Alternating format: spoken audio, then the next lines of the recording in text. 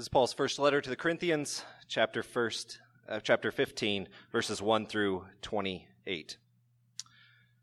Now I would remind you, brothers, of the gospel I preached to you, which you received, in which you stand, and by which you are being saved, if you hold fast to the word I preached to you, unless you believed in vain. For I delivered to you as of first importance what I also received, that Christ died for our sins in accordance with the Scriptures, that he was buried, and that he was raised on the third day in accordance with the Scriptures, and that he appeared to Cephas, then to the 12. Then he appeared to more than 500 brothers at one time, most of whom are still alive, though some have fallen asleep. Then he appeared to James, then to all the apostles. Last of all, as to one untimely born, he appeared also to me. For I am the least of the apostles, unworthy to be called an apostle, because I persecuted the church of God. But by the grace of God I am what I am, and his grace toward me was not in vain. On the contrary, I worked harder than any of them, though it was not I, but the grace of God that is with me. Whether then it was I or they, so we preach, and so you believed. Now if Christ is proclaimed as raised from the dead, how can some of you say that there is no resurrection of the dead? But if there is no resurrection of the dead, then not even Christ has been raised. And if Christ has not been raised, then our preaching is in vain, and your faith is in vain. We are even found to be misrepresenting God, because we testified about God that he raised Christ, whom he did not raise, if it is true that the dead are not raised. For if the dead are not raised, not even Christ has been raised. And if Christ has not been raised, your faith is futile, and you are still in your sins. Then those also who have fallen asleep in Christ have perished. If in Christ we have hope in this life only, we are, of all people, most to be pitied. But in fact, Christ has been raised from the dead, the firstfruits of those who have fallen asleep. For as by a man came death, and by a man has come also the resurrection of the dead. For as in Adam all die, so also in Christ shall all be made alive. But each in his own order, Christ the firstfruits, then at his coming those who belong to Christ. Then comes the end, when he delivers the kingdom to God the Father after destroying every rule and every authority and power. For he must reign until he has put all his enemies under his feet. The last enemy to be destroyed is death. For God has put all things in subjection under his feet. But when it says all things are put in subjection, it is plain that he is accepted who put all things in subjection under him. When all things are subjected to him, then the Son himself will also be subjected to him who put all things in subjection under him, that God may be all in all. This is the word of the Lord. Please pray with me. Heavenly Father, that last line, God may be all in all. Lord, that is our prayer for this Resurrection Sunday. Lord, on Friday you died. You made atonement for our sins. It was quiet on Saturday. And then on Sunday, as the ladies went to finish up the burial rites, they found an open tomb, and you had risen, that you were alive, that you were resurrected, that you defeated sin, death, hell, and Satan. And Lord, that is why we are here this morning. We are here because you have risen. And we are here to worship you. Lord, billions of people across this planet are lifting up the name of the resurrected Christ. And Lord, it'd be crazy for us if we haven't read the news that in Sri Lanka there was bombings of churches and some 200 Christians died at the services and the gatherings. Well, it's just a stark reality that there's an enemy out there that wants to steal, kill, and destroy. But you have raised from the dead. You have destroyed this enemy. You have destroyed his plots. And Lord, those that die, it is a gateway to heaven that have trusted you. So right now there is angels in heaven rejoicing, receiving the sons and daughters of your sons that have believed in Christ. And Lord, we rejoice, but we also mourn. And we pray for those families. We pray that the gospel would go forth, and that many would come to Jesus because they would see how the people, the followers of Christ, love and serve one another in this tragedy. But Lord, it's also mindful for us of how good we have it here. And so, Lord, may we take full advantage of that in our lives where we live, work, and play, that we would take the gospel of the resurrected Christ to our friends and our family members and our students and co-workers so that they may know you. Thank you again for your word. Thank you again for the gospel. Thank you again for Easter Sunday. In Jesus' name we pray. Amen. Guys, go ahead and be seated. So we got 5 points today. Usually I'm a 2 to 3 point guy. We got 5, so we'll rip through them quickly. But at the end of each point, I'm going to say, Christ has risen, and you're going to respond, yes. So that is something the way the early church greeted one another. It was kind of like, hey, what's up, man? How you doing? They were like, hey, Christ is risen. They're like, he's risen indeed. So we're going to keep within that tradition. And keeping with history, I want to go back to the top 10 comebacks in world history, according to Sports Illustrated in 2001, all right? So I know there's been 18 years since that, but we're looking at this top 10 comeback in world history. And it's not just in the sporting world. It's in all of the world events. And here are some of those comebacks. One, humanity. During the Black Plague that wrecked Europe in 1347 to 1351. I don't know, in that 4-year period, some 75 to 200 million people died in that short time. But obviously, Europe bounced back. And so we thank the Lord for that. Muhammad Ali in 1974, he was stripped of the heavyweight title. And after 7 years, he came back and he knocked out George Foreman in Zaire to win back the belt. And then we have Michael Jordan. Now, I experienced this one firsthand. Michael Jordan in 1995, he went back from baseball and he went back to basketball. I was in spring training with Michael Jordan. The White Sox were in the Twins organization. I was in the Twins organization. We were in the same spring training. So I got to experience firsthand the Michael Jordan phenomena in baseball. And let's just say it's a good thing he went back to basketball, all right? Japan rise from the ashes of World War II to become an industrial superpower. And then there's always one on the list that you're just like, oh, what? Are you guys ready for the one on the list that just makes you shake your head? Sports Illustrated, top 10 comebacks in world history. John Travolta's movie career, all right? I know, right? There's probably just some angry intern back there just like, I'm going to show everybody, right? Well, the number one, all those were not in random order, but the number one greatest comeback in the history of mankind, Sports Illustrated got it right. Jesus Christ, 33 A.D. He defied the critics and stunned the Romans and the Jews, the religious leaders, with his resurrection. Just think about that. Sports Illustrated in 2001 said that is the greatest comeback in world history. And again, we say he got it right. And we know he got it right because basically the whole world stops today to worship or acknowledge Easter, Jesus, his resurrection. Even those that don't believe in Jesus will go to a gathering like this to acknowledge what he has done. And if that's you this morning, man, we just say, man, we're glad you're here. We know you probably got dragged here. You know, you probably made a bet and you lost. And so, you know, you had to come here. But, man, we're glad you're here. And today what I want to do is, as we look at 1 Corinthians chapter 15, is I'm going to look at 5 implications for our lives because Jesus Christ has risen from the dead. Resurrection life. How does that impact you and me? Over the last couple years, we've gone through the stories, and I've given an evidence for the proof that Jesus has raised from the dead, biblical, historical, circumstantial. But today we're going to focus on the implications. Why is it important, and how does it impact our lives? So first implication is this: resurrection life, justification, and forgiveness. 1 Corinthians 15:1. Now I remind you, brothers, of the gospel that I preached to you, which you received, in which you stand, and by which you are being saved, if you hold fast to the word that I preached to you, unless you believe in vain. For I delivered to you as of first importance what I also received. And I want you to stop right here. Paul is writing to a church like us. He's writing to a church plant, a church that's been around and is being bombarded by the culture around them with a different narrative about life, liberty, and the pursuit of happiness. And some things are starting to seep into the church. So what Paul wants to do, the reason why he wrote 1 Corinthians was to bring them back to center. Bring them back to the thing that is most important, in fact, of first importance, and that is the gospel. and the resurrection.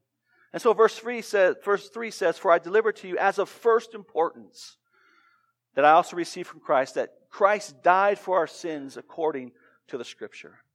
And we see right off the bat that Christ died for our sins is what Paul is bringing them back to. This is first of what is of first importance to Paul.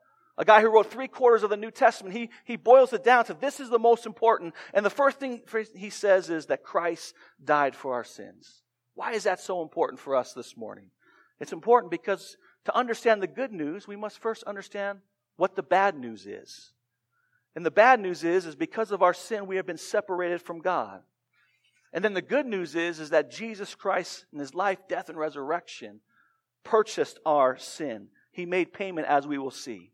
You see, some people want to celebrate Easter without the cross, without the shedding of blood, without the forgiveness of sin, and that's impossible.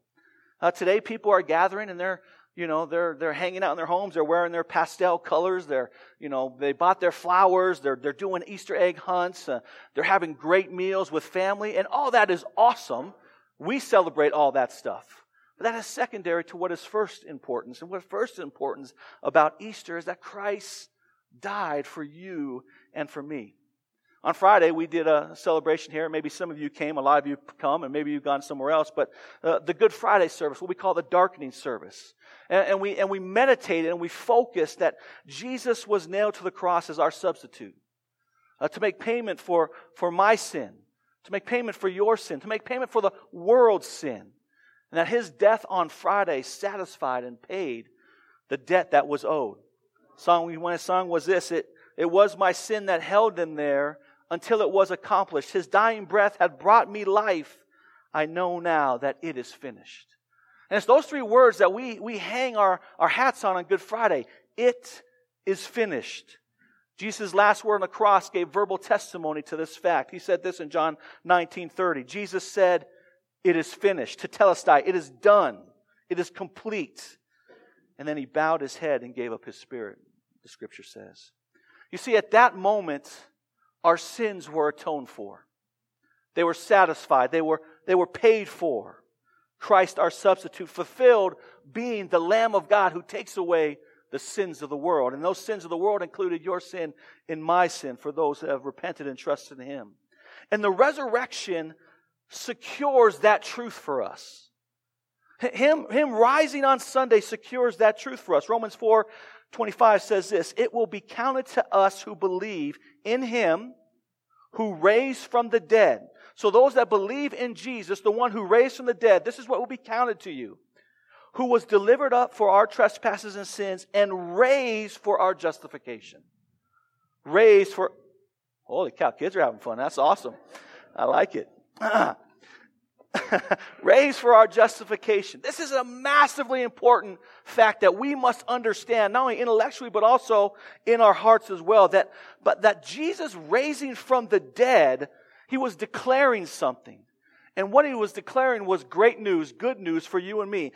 The Lord God was declaring that Jesus' life, His death, His sacrifice on the cross was sufficient, was complete, was total.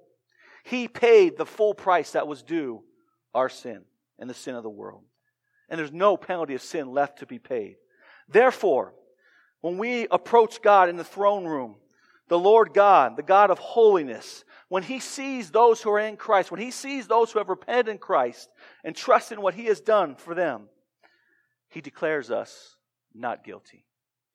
He sees Aaron Santini, and He says, "Aaron Santini, you are righteous. You are holy. You are not guilty. Enter the joy of your master." And it's not because of anything good or bad that I have done. It's because what Christ has done for us. This is an incredible verdict. And it is the beginning of the gospel. The resurrection complete this. No longer do we carry the shame, the guilt, the pain of sin. You and I have been set free for those who are in Christ. Our ledger has been wiped clean. We are white as snow. We are justified. We are forgiven. The resurrection of Jesus Christ verifies this truth, that Christ was successful in dying and making payment, atonement for our sins. And now our sins are justified. We are forgiven past, present, and future. And we need to say that because all of us need to hear that truth, but in particular, there are some of you that need to hear that truth even more right now. Because you tend to beat yourself up. You look at your life and maybe what you did last night and you're like, no way, there I go again. I did the same thing. The Lord doesn't. He can't forgive me. How can I call myself a Christian when I keep on sinning like that? And then you have the enemy, the accuser that's coming in saying, yeah, you're worthless. How could Christ love you? Well, because of the resurrection, Christ says, you are not a sinner, but when I look at you, you're a saint. You are my child. You are a child of the King.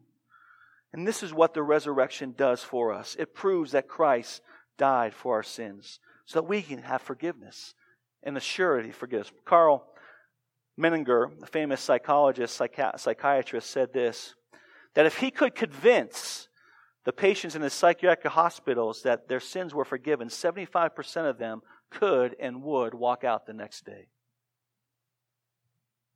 I'm here to tell you this morning, standing on the resurrection of Christ, the empty tomb, that we can walk out those doors with assurance, being convinced that we have been forgiven.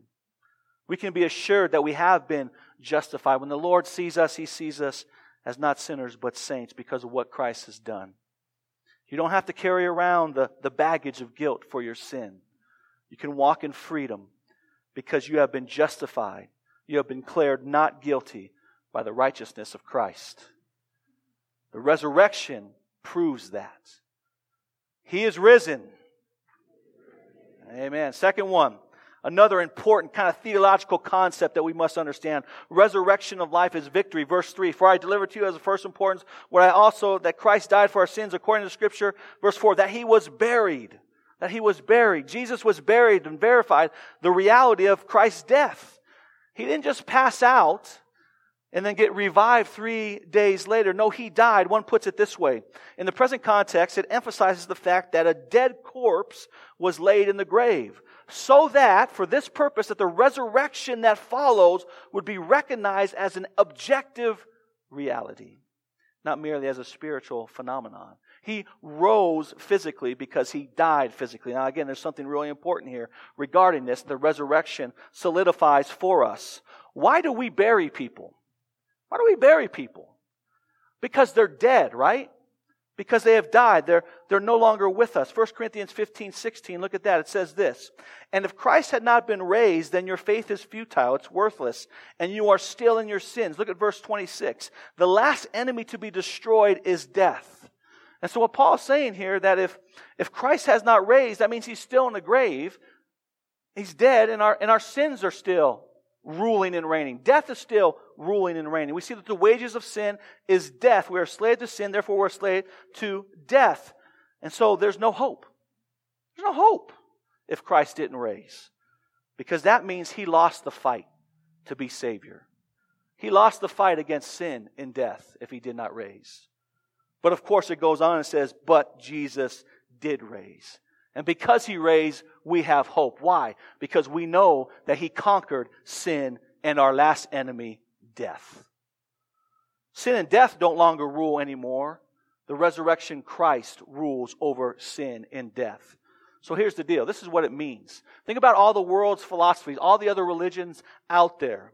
Muhammad, the Prophet Muhammad for Islam, is buried in Medina, Saudi Arabia. You can make a trip to his burial every year, and they celebrate his death. Gandhi, Buddha, they were cremated. Plato, Aristotle, they are dead. And all other religious philosophies and philosophers and the leaders and the religious sages are all dead.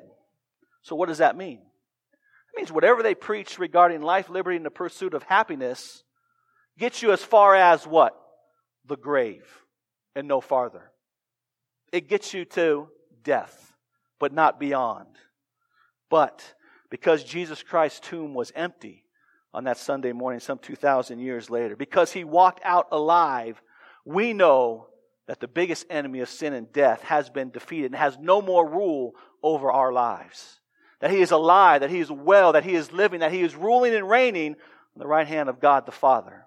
Now, I don't know about you, But I'm following the dude that's alive, ruling and reigning. I'm not following the people that are dead and still in the grave. Amen?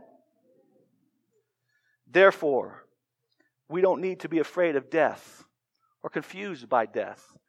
In our society, we're scared to talk about death. We put death over here on the side. We're having all kinds of techniques and clinics and health foods and all kinds of stuff, medical procedures to keep us young. Because why? We don't want to face death, right? That's our culture. We're scared of death. One astrophysicist said this, Adam Frank. He said this, death is the question beyond all questions. The unrelenting mystery. It is there, always. And we would say, I graciously disagree with you, Adam. It's not an unrelenting mystery. We know exactly what death is. And we also know exactly what is beyond death because Jesus has conquered it. And so we can have full hope when we face death because we know Jesus in His resurrection verifies that He truly was the one who said He was. That He was the Savior of the world. And when Jesus says, hey, in 3 days I'm going to raise this body, He did. You see, death is like a car. What does a car do for you and for me? It gets us to where we want to go, right? It gets us to where we want to go. And that's what death is to the Christian. The one that is living a resurrected life. Death just gets us to where we want to go. And that is to heaven. And that is to heaven. So here's the news. There's two types of bees that sting, right? Here's kind of the illustration. Who in here has been stung by like a honeybee? Raise your hand. It sucks to be stung by a honeybee, right? Now, who in here has been stung by a yellow jacket? Raise their hand. That's even worse. Why? Because a honeybee, when he stings you, the stinger stays in your body. And then he goes away and what happens? He dies, right? So, I remember, I get stung and it's like, oh, man, right? And all of a sudden I see this little bee just dying. I'm like, die, And I'm going to help you, and I just mash that bee. But then you got the yellow jacket. The yellow jacket, it doesn't lose its stinger when it stings you. And it can sting you over and over. So it's just like zip, zip. It's just working you, right? But here's the deal in the gospel with the resurrection. Jesus took the bee sting.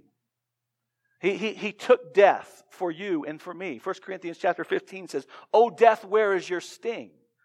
The sting for those in Christ has happened once and it has been taken care of. Death is now dead. Those apart from Christ, death is like a yellow jacket. It just keeps stinging over and over and over again. So resurrection life, in verse 3, that He was buried, gives us the victory. It shows us that His resurrection triumphed over sin and death, our last enemy. And we know what happens beyond that. Third, He is risen. Amen. Third, resurrection life, first fruits. For I delivered to you of first importance, where I also received that Christ died for our sins in accordance with the Scripture, that He was buried, that He was raised on the third day in accordance with the Scripture. You see that phrase over and over again. Accordance with the Scripture, accordance with the Scripture, accordance with the Scripture. That's referencing all the Old Testament prophecies about Jesus, which we're not going to get into, but there's some over 300, and they all have come in true. But you see, it all points to Jesus as the resurrected Christ. The resurrection is the pinnacle of the gospel message. The death and resurrection is the pinnacle of the gospel. And since the beginning of the church, when Christ died, in the book of chapter in Acts, where it sees the birth of the church, the central theme as you see all the apostles and all their messages is the resurrection of Christ. They encourage people to trust Him as the one who is alive, risen from the dead. B.B. Warfield said this, the resurrection of Christ is the center of the gospel. Again, I'm not going to get into all the biblical evidence, but I want to quote this historian, this world-famous historian that said this. And again, I want to say something else too. If you're in here and you don't believe and you're a skeptic, you're like, okay, you're telling me some dude raised from the dead after 3 days in there? Yes, we're telling you that. We believe that. You're like, you're crazy. Yes. Okay, maybe. But ask the questions. Follow through. There is ample evidence. Our faith is not a blind faith. Many men and women wiser than us have sought through this and saw the evidence. And both sacred and secular say that Jesus did rise from the dead. So if you are skeptical about it, man, we're glad you're here. And this is a place where you could ask questions. Come and talk to me. And let's ask those questions. Bring those questions and let me take you to the Scriptures, and both, again, sacred and secular to prove. But this is what Thomas Arnold said. He said this.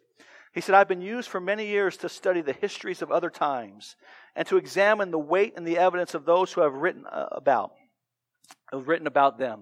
And I know of no one fact in the history of mankind which is proved by better and fuller evidences of every sort than the great sign which God had given us, that Christ died and rose again from the dead.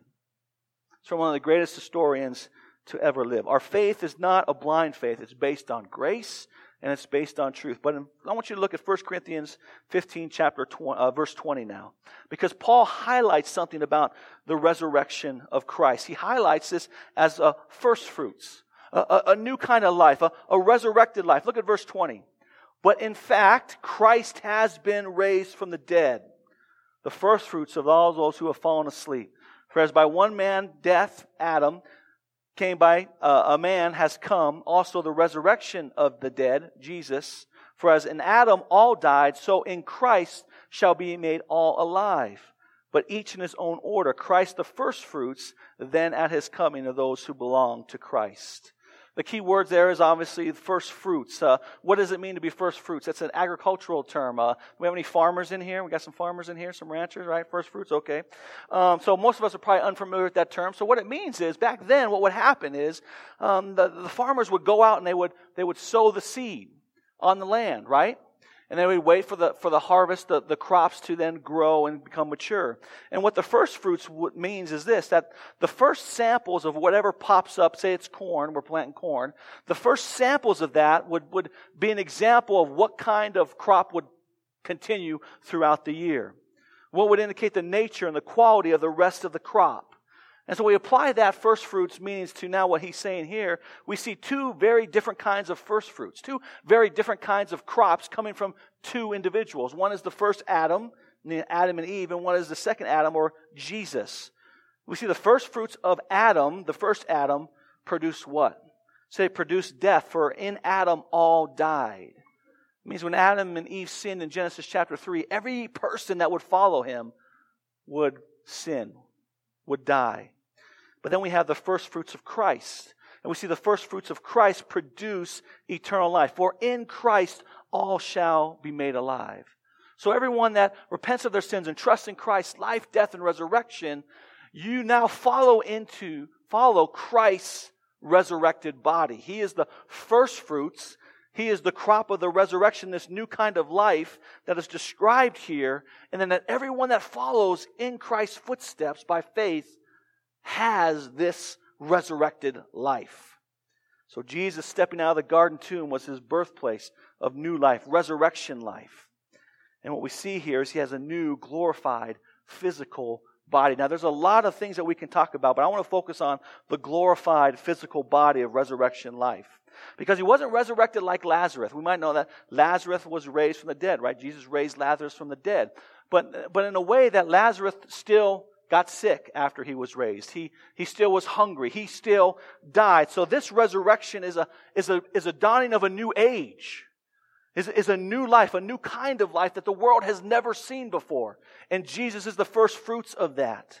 When Jesus rose in a physical body, he rose, that body was perfect. It was no longer subjected to sin, to pain, to weakness, to hunger, to aging, to death. His body was incorruptible and raised in glory. 1 Corinthians 15, starting in verse 35, describes all this, and also other places in the Bible. And that this body was able to function in this life, but also in the next. And I want to just get real practical with you on how this truth hits you and hits me. And I've been thinking about this a lot lately because, man, I'm feeling the aches and pains of getting older. I mean, I'm 3 years away from a 50 burger right now, and it's crazy. I know all you guys talked to me about my suit. I'm like, yeah, I had to find a suit that matches my hair color, right? You know, because I'm getting old. But here's where we see the resurrection, the new life, the resurrection gives us hope, gives me hope. As maybe many of you guys know, I used to be an elite athlete. All right, played professional baseball at the Minnesota Twins in their organization. So I was a pretty good athlete. But now, as you get older and as you get away from there, you notice that your chest starts to drop in your drawers, and you're getting a little bit. You're not the elite athlete that you thought you were, maybe in your mind, but now you're just elite, right? You're not even an athlete. You're just an elite.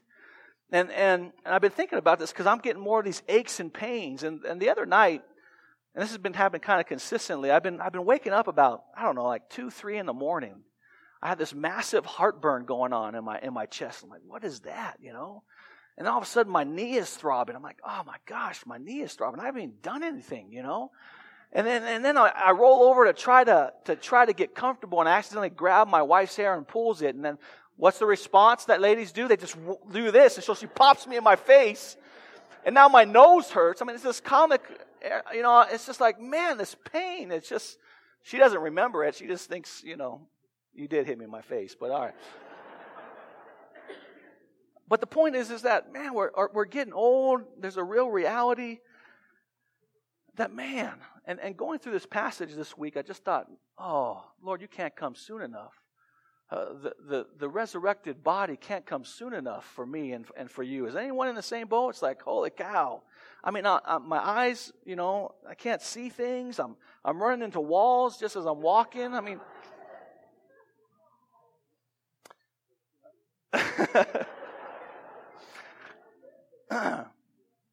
so there's hope in the resurrection body. I was going through my notes, and I was reminded of Johnny Erickson Tada. I quoted this about 6 years ago, 2013, and for those of you guys don't know her, she's a paraplegic or quadriplegic, and she was in an accident when she was about 17, 18 years old. She was diving into the Chesapeake Bay and misjudged the water, and her head hit, and she snapped a couple of vertebrae, and so from 17 on, she's been. This happened in the 70s. She's been paralyzed from the neck down. She has a great ministry called, I think, Joni and Friends. It's a great ministry. But she was at a conference, and hundreds of people are around, and she was in the wheelchair, and the leader, the pastor, the worship leader, I forget who said, I want everyone in here to kneel in prayer. And we're just going to seek the Lord on our knees and humble ourselves. And she was in a wheelchair, and she couldn't. And so while everyone was on her knees, she was still sitting in her chair. And all of a sudden, she said this. She thought this, quote, I was reminded that in heaven, if possible, somewhere, sometime before the party gets going, sometime before the guests are called to the banquet table at the wedding feast of the Lamb, the first thing that I plan to do on resurrected legs is drop on grateful, glorified knees and quietly kneel at the feet of Jesus. Isn't that awesome? She goes on. I was shriveled, bent fingers, atrophied muscles, gnarled knees, no feeling from the shoulders down. Will one day have a new body, light, bright, clothed in righteousness, powerful and dazzling. I will jump, I will dance, I will kick, and I will do aerobics. You could tell this was in the 80s, right, when she got this one, right? But think about that.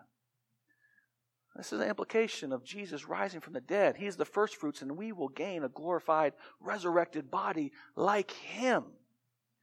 Can you think of the hope that brings someone in Joni's case? Can you think of the hope of a resurrected body for those who are in Christ?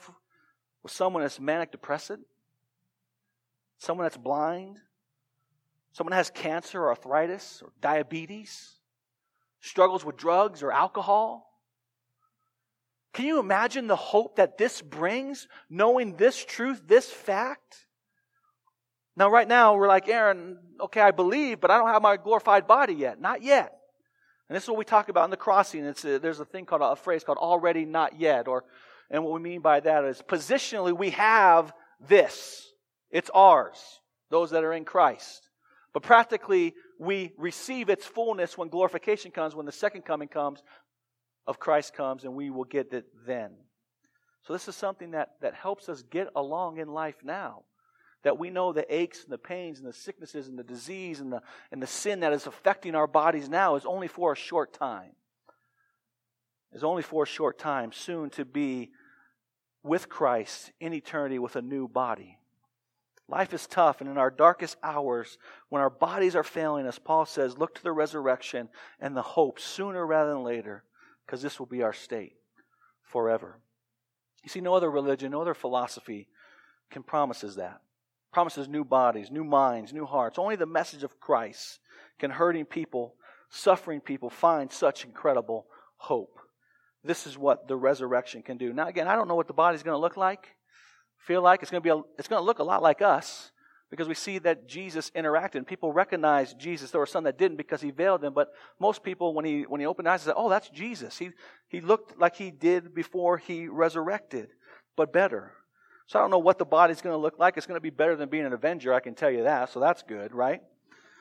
And we might have the ability to appear and disappear. We might have the ability to walk through walls, maybe not. Who knows? But we will have other things. We'll be able to eat and drink.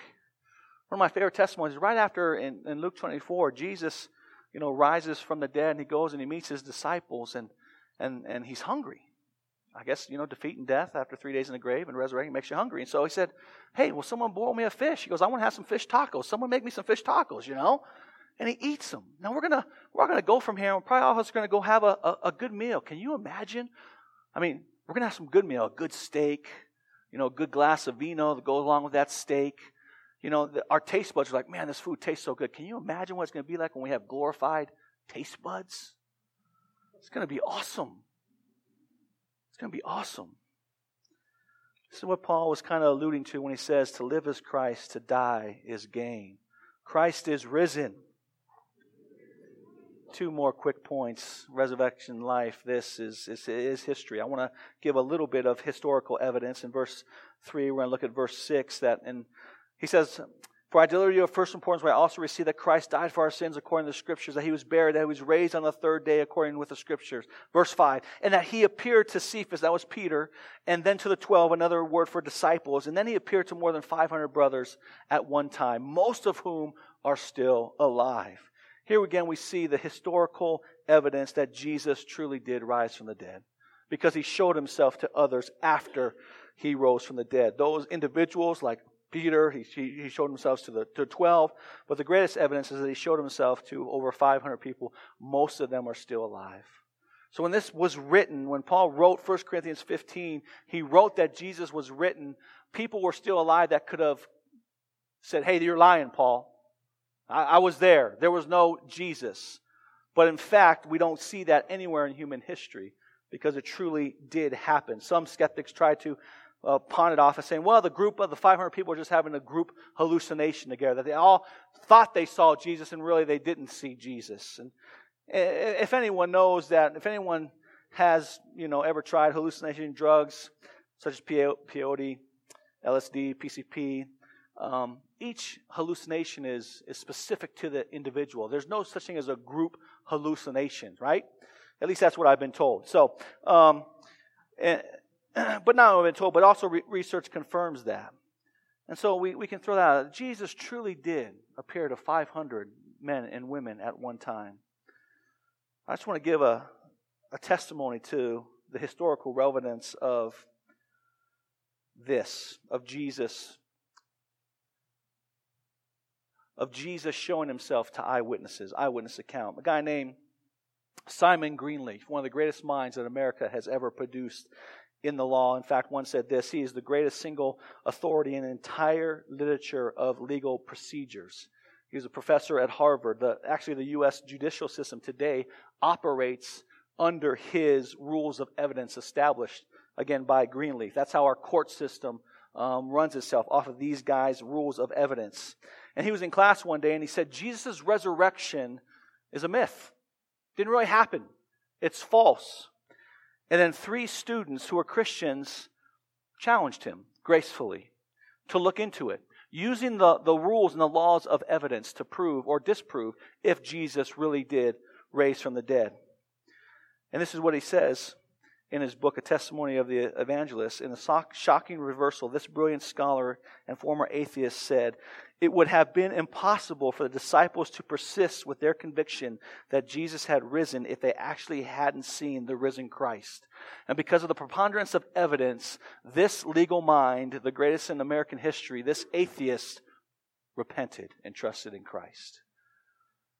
His mind was changed over the historical reliability of the eyewitness testimonies found in the Scriptures, both in the Gospels and here. You see, the resurrection, again, as I've been saying over and over again, is not a blind faith. We're just not taking a leap and just saying, oh, Jesus raised from the dead. There is good, substantial evidence, biblically, historically, and circumstantially, where we read a guy like William Arnold, one of the greatest historians, comes to faith in Jesus because of the evidence. We read a guy like Greenleaf, one of the greatest legal minds, who comes to faith in Christ because of the evidence. And so if that's you, if you're out there and you're a skeptic, man, the evidence is here. Seek it out and see if this is not true. And those of us that believe it's true, He is risen. And then finally and quickly, the fifth implication of a resurrection life is mission. If you're a Christian, if Christ lives in you, this resurrection life, we are not only saved from something, sin and death, but we are saved to something. Something we're saved to is the mission of God, is to love God with all of our heart, soul, mind, and strength, and then to go out and spread the gospel by making disciples. 1 Corinthians 15:3, it says, "For I delivered to you as of first importance what I also received." So someone taught to Paul, and then Paul passed it on. We know that Paul received it from Jesus in Galatians, and then he continued to pass it on. And here's the good news. You're like, well, I'm not the Apostle Paul. I'm going to wrote 3/4 of the New Testament. That's not me. Here's the good news. The pressure is off. The pressure is off for you and for me. Why? Because Paul, just like you and me, we serve like as a mailman, so to speak, as a deliverer of the gospel. You see, the person who heralds the gospel, a herald in that ancient time, was not responsible for the content of the message.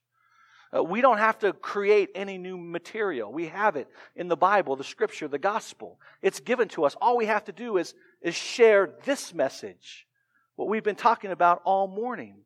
And the second thing a herald is not responsible for is not responsible how the people respond who hear the message. So you see, for you and for me, the pressure's off. The message has been written. We're called to share it, and then we're good. How the other people receive it and take it, that's up to them. But for you and for me, we just have to herald the message that God has given us. You see, I want to end with this.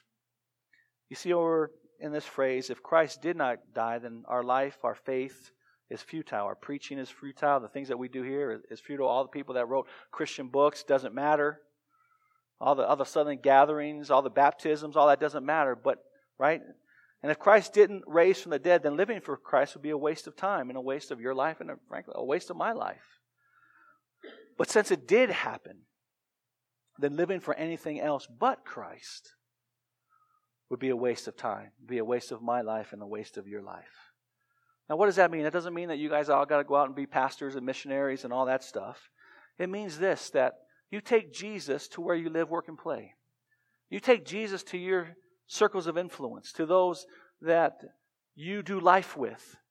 And yes, you work hard to make money, to be successful, to provide, to have pleasure. That's all good. But that's not primary. What's primary is that you introduce people to the resurrection life. That you introduce people to Jesus Christ. And so by the time you come to your end of your life, whenever that is, and you're laying on your deathbed, you know that what you have done and lived for will matter for eternity.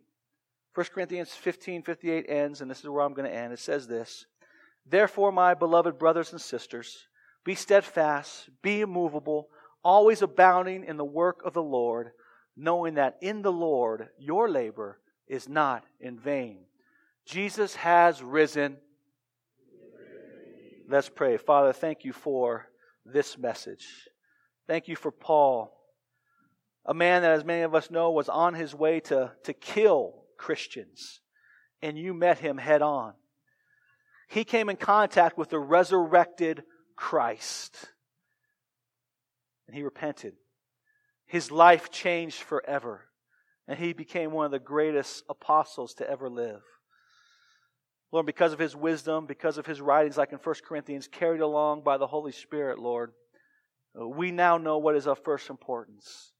And may that affect our lives. If anyone is in Christ, he is a new creation. The old is past, the new has come. We have a new mission of life, a new purpose. And in that purpose, we find that in Christ there is fullness of joy and pleasures forever. And so, Lord, may we take the gospel. May we be the heralders, empowered by the Spirit, to take your message to a dying world that needs you so desperately, just like someone did for us. In Jesus' name we pray. Amen.